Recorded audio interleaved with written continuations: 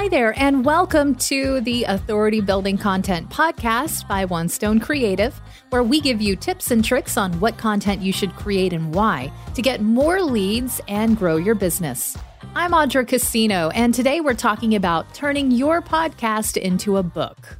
Now, the biggest mistake people make when they're thinking about starting a podcast is thinking of the whole podcast as one single source of potential revenue. It's not. It's literally about half a dozen potential ways to generate revenue and audience and influence and products all rolled into one. But we get so excited by the idea of a podcast and talking to experts and having fans that we often miss the important actions that will make the difference between blowing a lot of time and money and a tool that consistently brings you new business and increases your authority in your market. There are 5 steps to using a business podcast as a tool to land more clients, connect with more influencers, grow an audience, generate saleable content, and write an authority-building book. So here's how it works. Step 1 is activating your existing audience. You always start with what you have. Right now, that's your existing audience and the audience of those who know and like you enough to help you out. That could even be your first guests on the podcast. A podcast launch is where everything begins. You let your community know what's going on, get people excited, and test the waters for your idea. A launch is kind of a big deal, and it takes a little investment of time to get it right. And if you've been listening carefully this week, you know that we already talked about how to launch a podcast just a few days ago in episode 7. But after a short period of careful strategic planning, you've got a small amount of work to do every week that will bring you huge returns. Step 2, curate a strategic guest list. There are lots of people who can tell you that your guests should be your clients. But will your audience appreciate listening to you have a pre-sales call with a lead week in and week out for months on end? Not likely. Striking the balance between your ideal clients, experts in your field, and other genuinely interesting people to create a top quality show your listeners will love does 2 things. It means you're actually creating something interesting and you're nurturing different kinds of relationships.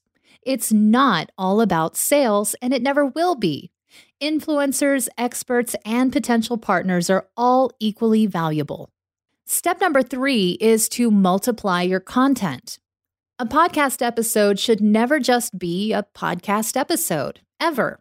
It needs to do double or triple duty in your business as educational materials, sales assets, book inspiration and content, social media content, and as a tool to leverage yourself into new audiences and get face time with the clients and influencers you need most.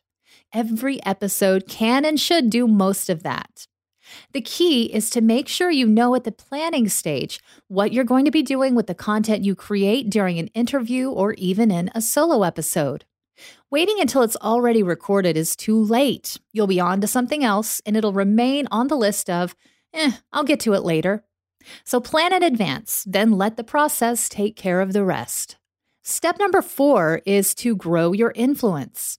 As you podcast, you'll be growing a new audience. Podcast downloads don't always skyrocket from day one, but you know what's great about podcast listeners? As long as you're giving them great content, they're loyal and they remember what you tell them. When you add a new channel to your platform, you're adding more opportunities to connect with other business owners in your field. So help them out, talk about them, share their stuff. Your audience trusts you and your recommendations matter to them. Being someone who recommends as well as someone who teaches or provides a service cements your authority and helps you improve and deepen your relationship with other influencers. Finally, step number 5, which is launch your book. When you've spent a year strategically creating awesome content and growing your personal network, then creating a polished, useful book is a breeze. And with your greatly expanded network of colleagues, leads, clients, and connections who are personally invested in your content, launching it can be a massive list-building opportunity. With a well-orchestrated partner launch, there is no reason not to add thousands to your community. Over the course of your podcast's life, you'll get some subscribers who are interested enough and have good enough memories to click through to your site and sign up for something. But you won't always get a lot. Not so with a book launch. That's when your hard work and months spent creating compelling content pays off in terms of your own community growth. And you have a book now. Congratulations. Because you plan content over the course of a year to inform and add to your book, it's not going to be just a pile of transcripts or newsletters mashed together and called literature.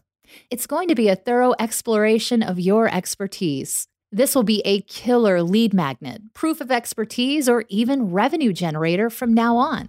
And there you have it, 5 steps to making podcasting something fun, profitable, and exceptionally valuable to your audience. Want to talk about how this will work for you? Email Megan@onestonecreative.net and we'll jump on a call, or visit podcasttobook.com for more information. That's podcasttobook.com.